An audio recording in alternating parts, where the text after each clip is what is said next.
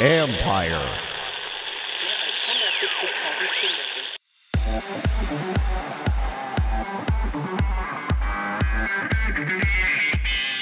Fractional ownership opens the door for the masses to be part of high-end collecting. It makes more sense to me. I would rather own a piece of something great than own the whole of something mediocre or of lower quality, especially if that's what I'm used to collecting, if that's what I'm attracted to as a collector. That's Joe Orlando, president of Sports for Collectible, a platform that is democratizing the high-end collectible marketplace. This is the Future Sport Podcast. I'm Bram Weinstein.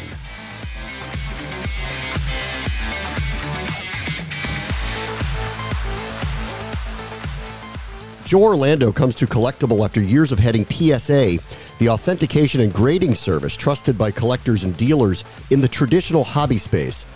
Things are changing, though, not only with how accessible high-end items are, but the type of new collectibles that are flooding the marketplace in the form of NFTs.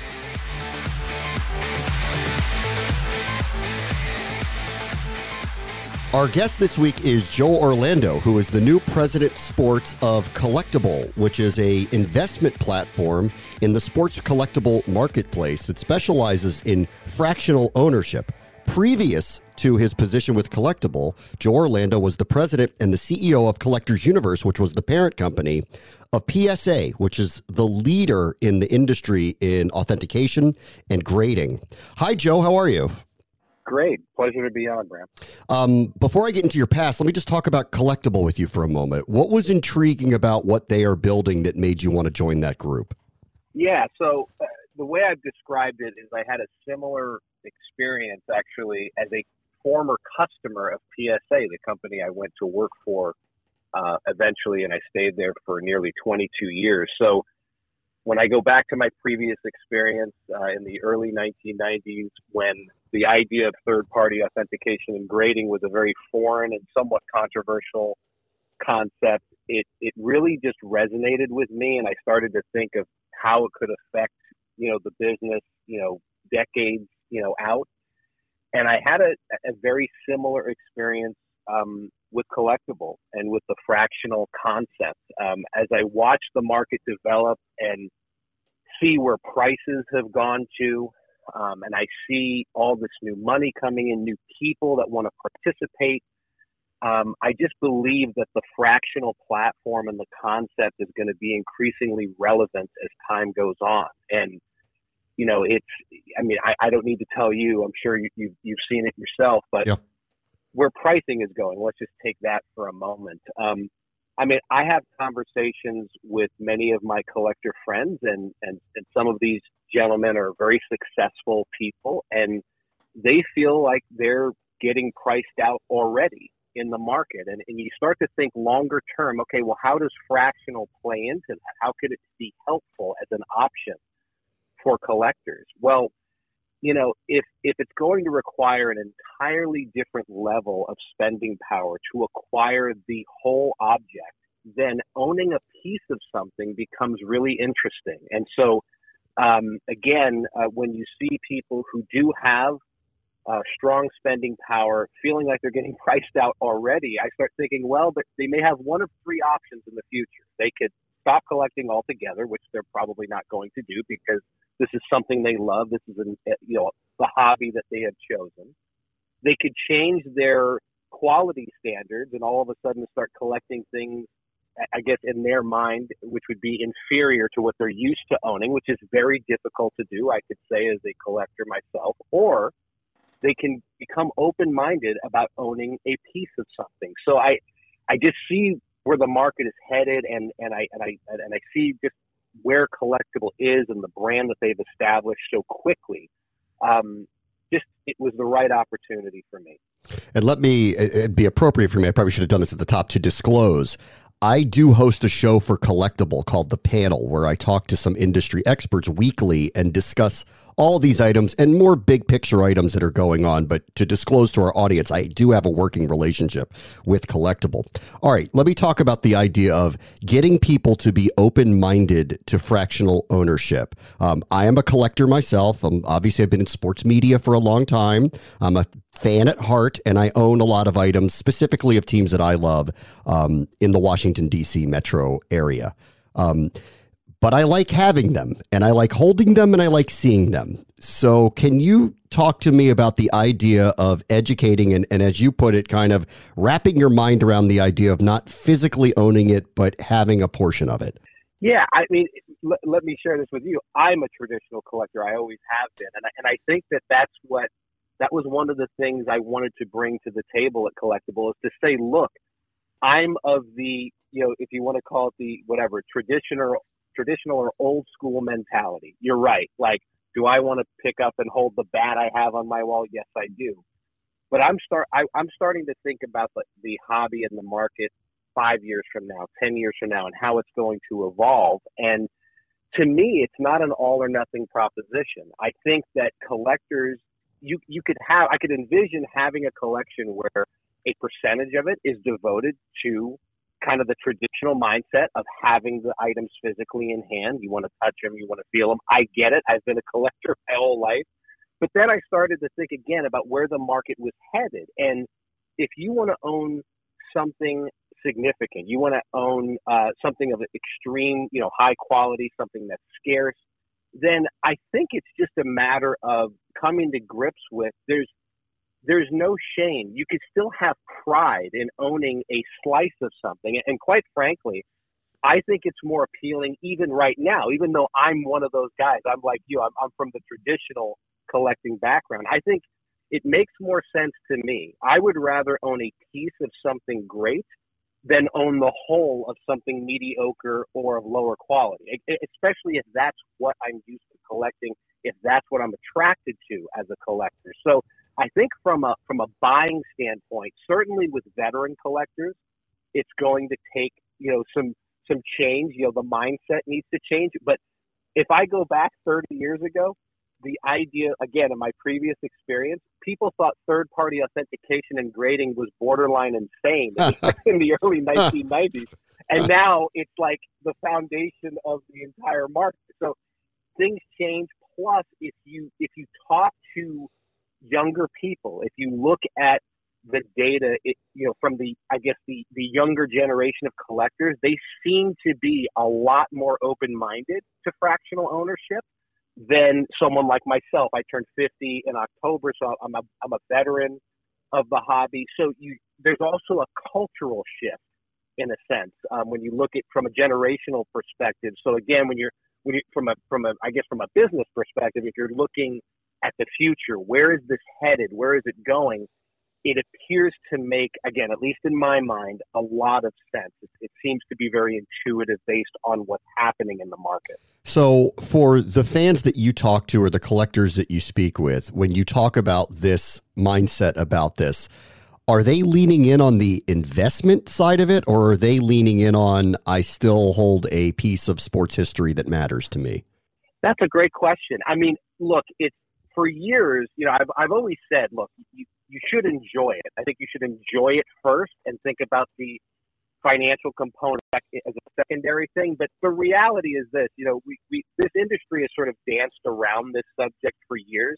But the reality is that high-end collectibles of all types, not just sports, have generally outperformed most traditional type of assets. And so when we think about collecting, you have to consider the financial component. And now, of course, as we were talking about earlier, when you look at the price levels that the really great material have gone to in terms of again, prices, of course, we have to factor that in. So to get back to your question just a minute ago, I think it's a blend. I think that there's still, there's still pride of ownership with the idea that I own a piece of something outstanding.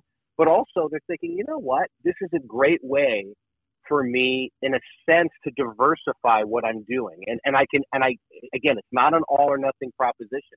You don't have to be all fractional or all traditional. It can be a blend.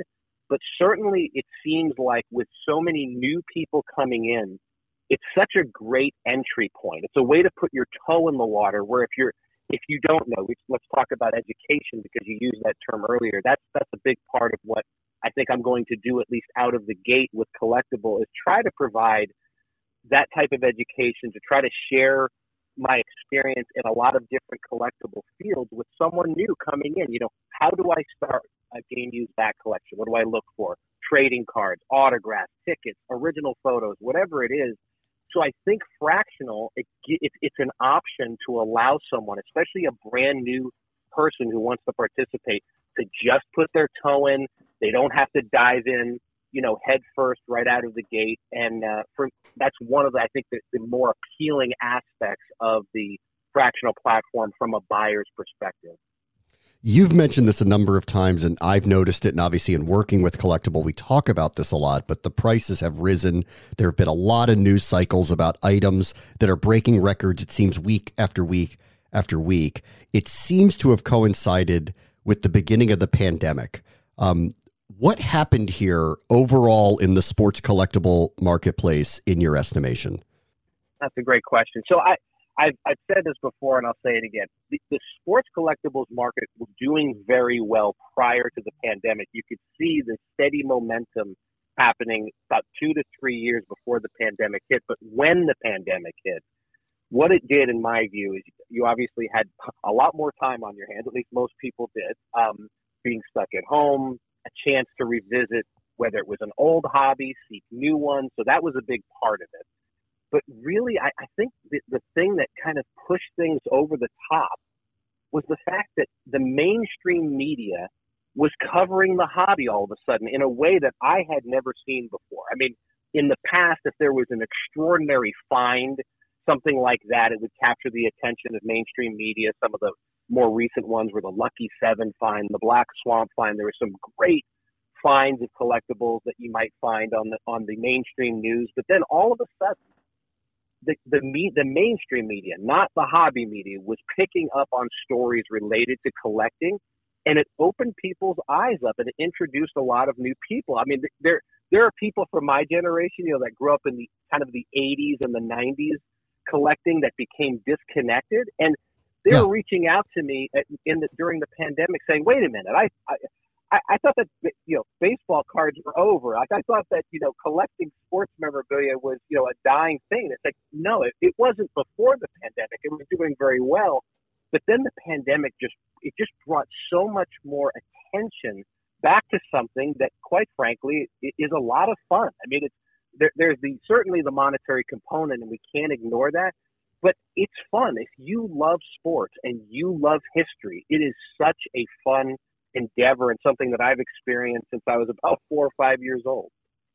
It's funny you say that, because I'm the same way. I grew up as a kid playing Stratomatic and collecting baseball cards and football cards, which had seemingly no value at the time. And it's funny, it was the news cycles that really regenerated everything for me, because I started to see things about Michael Jordan cards that were worth certain amounts, and I'm sitting there going, I may have one of those, and ran upstairs and I'm looking through shoeboxes and going, oh my God, like I have something that I didn't recognize. I think I knew at the time was valuable, but didn't realize it was so valuable now. There's something about that is kind of, I don't know what it is here that's captured everybody's attention again. Yeah, I mean, what you just described is like, that's a great example of what probably happened for millions and millions of people during the pandemic is, wait a minute, I still have some of these boxes in the garage or in the attic. Let me see what I've got. And it just, I think, was there some sort of element there where people might be looking for a lottery ticket? Sure. Right. They hear that the industry's come back. They see these prices and they're looking to see if they have something of value. But something very interesting happened during that process. Whether you found something of value or not, you dug back into something that you once loved, if you were a collector in a previous life, yes. so to speak. Yes. And then again, there were lots of new people that were introduced to it for the first time, and they said, "Wait a minute, this is a lot of fun. I'm really enjoying this." And now that we're here, it's scary that the last 2 years have gone by so quickly. It seems like, but we're here almost 2 years later. When the pandemic really first hit us hard, and there's been no let up. So it wasn't just a blip. It wasn't just an aberration. I think people are enjoying it and they're back in and they're involved. And that's what makes me so excited about the future of the hobby in general and, of course, what Collectible is doing. Guys, if you're looking for that extra confidence when it's time to have a little bit of fun, let me tell you about BlueChew.com. Blue Chew is a unique online service. It delivers the same active ingredients as Viagra and Cialis, but it comes in chewable form and it's at a fraction of the cost. Blue Chew's tablets will help you combat all forms of ED. Plus, it's an online prescription service. No visits to the doctor's office, no awkward conversations, no waiting in line at the pharmacy, and it ships right to your door in a discreet package. The process is really simple. Sign up at BlueChew.com, consult with one of their licensed medical providers, and once you are approved, you'll receive your prescription within days, and the best part, all done online. Blue Chew's licensed medical providers are going to work with you to find the right ingredient and the strength for your personal subscription. Plus, their tablets are made in the United States. They prepare, they ship direct, and it's so much cheaper than going through a pharmacy. And here's a special deal for our listeners. Try Blue Chew free when you use our promo code FUTURE, F-U-T-R, at checkout. Just pay $5 shipping. That's BlueChew.com, promo code FUTURE, F-U-T-R, to receive your first month free. And we thank Blue Chew for being a sponsor of this show. We've spent our time so far talking about traditional collectibles and premier items. If you go to the site, you'll see things like a Wilt Chamberlain jersey. You'll see a number of premier items that can be bid upon and owned fractionally by members.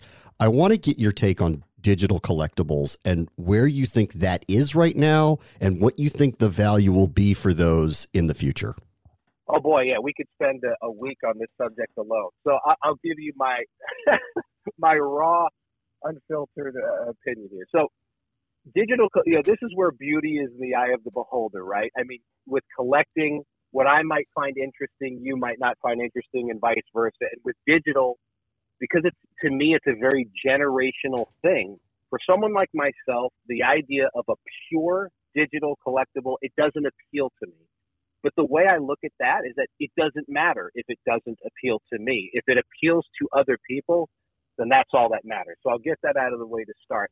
I think there's something, so you have the pure digital collectible where it's literally, it only exists in a digital state. And then you have collectibles. There seems to be an interesting opportunity where you could connect digital sort of NFT type collectibles to a tangible, to a specific tangible that exists, and the digital is a representation of that exact tangible. That seems to me like it could have more sort of interesting legs to it in the future, but it really is.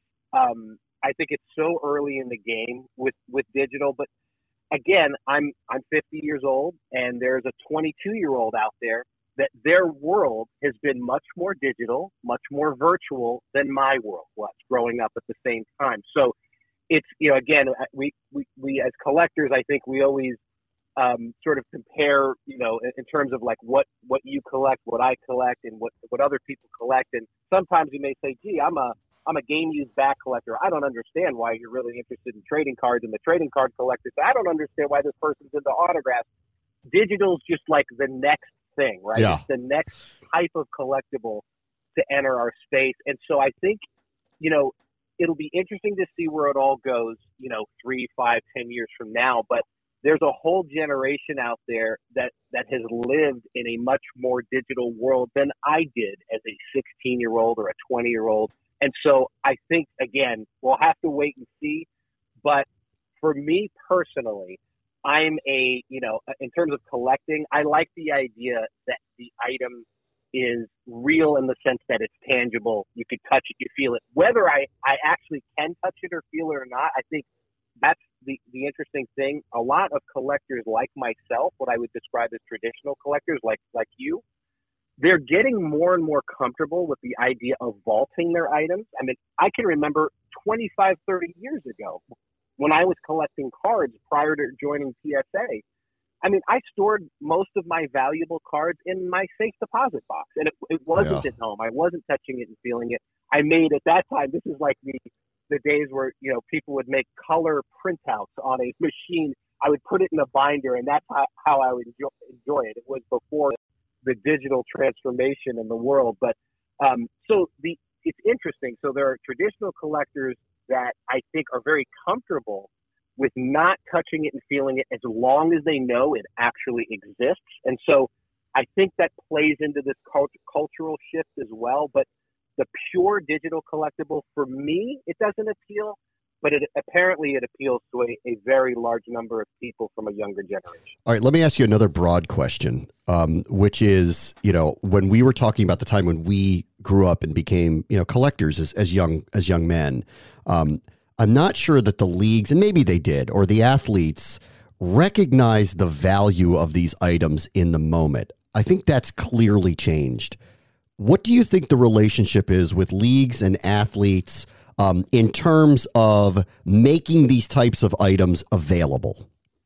It's a great observation. So when I go back in time, I remember, again, I grew up during the big boom of the 1980s. That was like the first decade of explosive growth in this hobby. And towards the end of the decade, you started to see glimpses of athletes that started to provide memorabilia direct to the public. It was very, very few and far between. As far as, very, very few athletes were doing it. And then a couple of more athletes jumped on board in the 1990s. And then by the end of the decade, more and more. And now you have athletes, like you said, and there's various companies where you could acquire, whether it's autographed memorabilia, game worn memorabilia, jerseys, bats, gloves, whatever it is, direct from the athletes. And you nailed it. For the longest time, the athletes, I don't think they realized how valuable this stuff was trading, on the market. And now they're like, wait a minute, I can actually, I think it's a great thing, by the way. I think it's a very positive thing, because if you're getting it direct from the source, direct from the player, direct from the teams, or at least someone that has a relationship with the team. For example, Steiner Sports, for years during the Yankees' great run with Derek Jeter and the Core Four, they had a direct relationship with the Yankees, and collectors were able to acquire great memorabilia from Mariano Rivera and Derek Jeter and their teammates. And you knew it was good. It was coming direct from the source. Some of it was autographed, some of it wasn't. But I think, moving forward, you're going to see more and more of that. But it gradually develops. You started to see little bits of it in the 1980s, and it just gradually increased. But now, there's no secret anymore. I think, the secret is out. People know that this stuff is valuable. Tom Brady jerseys are selling for, close to $500,000. So people know what their stuff is worth. The teams know, the leagues know. So you're going to see more and more of that, I think, as we go forward, which I think is a great thing for the consumer, because it just adds a layer or level of authenticity. When you're spending this kind of money, you want to make sure it has, rock solid provenance.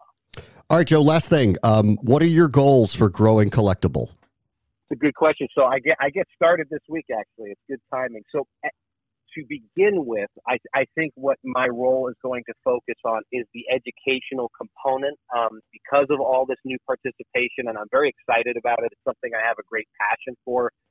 I want to share, all the years of experience that I've had, both personally and professionally. I had 22 years at Collectors Universe and PSA, working alongside the best experts in the business and trying to act as much like a sponge as I could during that time. And I've had some great mentors in my life. And now I feel like, I'm in that phase where I want to be a mentor to others. And so to begin with that, it's going to be a lot about education and helping people understand what they buy before they bid, before they buy, they buy a share on the fractional platform, before they jump in with both feet. Because again, we're talking about, in some cases, very, very big dollars here.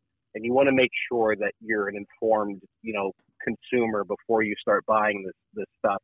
So out of the gate, it's going to be educational. And then, we've talked, I can't reveal it, of course, now, even before I start, but, my employer probably wouldn't be too happy with me, but we've talked about a lot of different directions that Collectible can go in. We want to improve the overall collecting experience.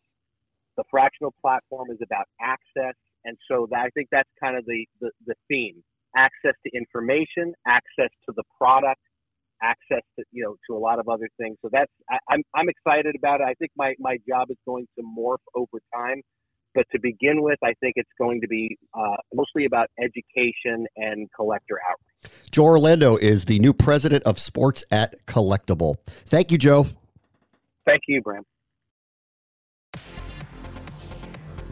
On the next Future Sport podcast, we'll delve more into the digital collectibles and that growing marketplace with Jeremy Bourne of NFT Genius, who sees a wide array of monetizable avenues. Very similar to something you're accustomed to, whether it's an Apple TV or an Amazon or whatever the case may be. We're trying to create experiences that are just easy, frictionless, and allow the masses to come in, purchase NFTs from their favorite brands, athletes, musicians. That will do it for this episode. As always, the future is now. This is the Future Sport Podcast. I'm Bram Weinstein.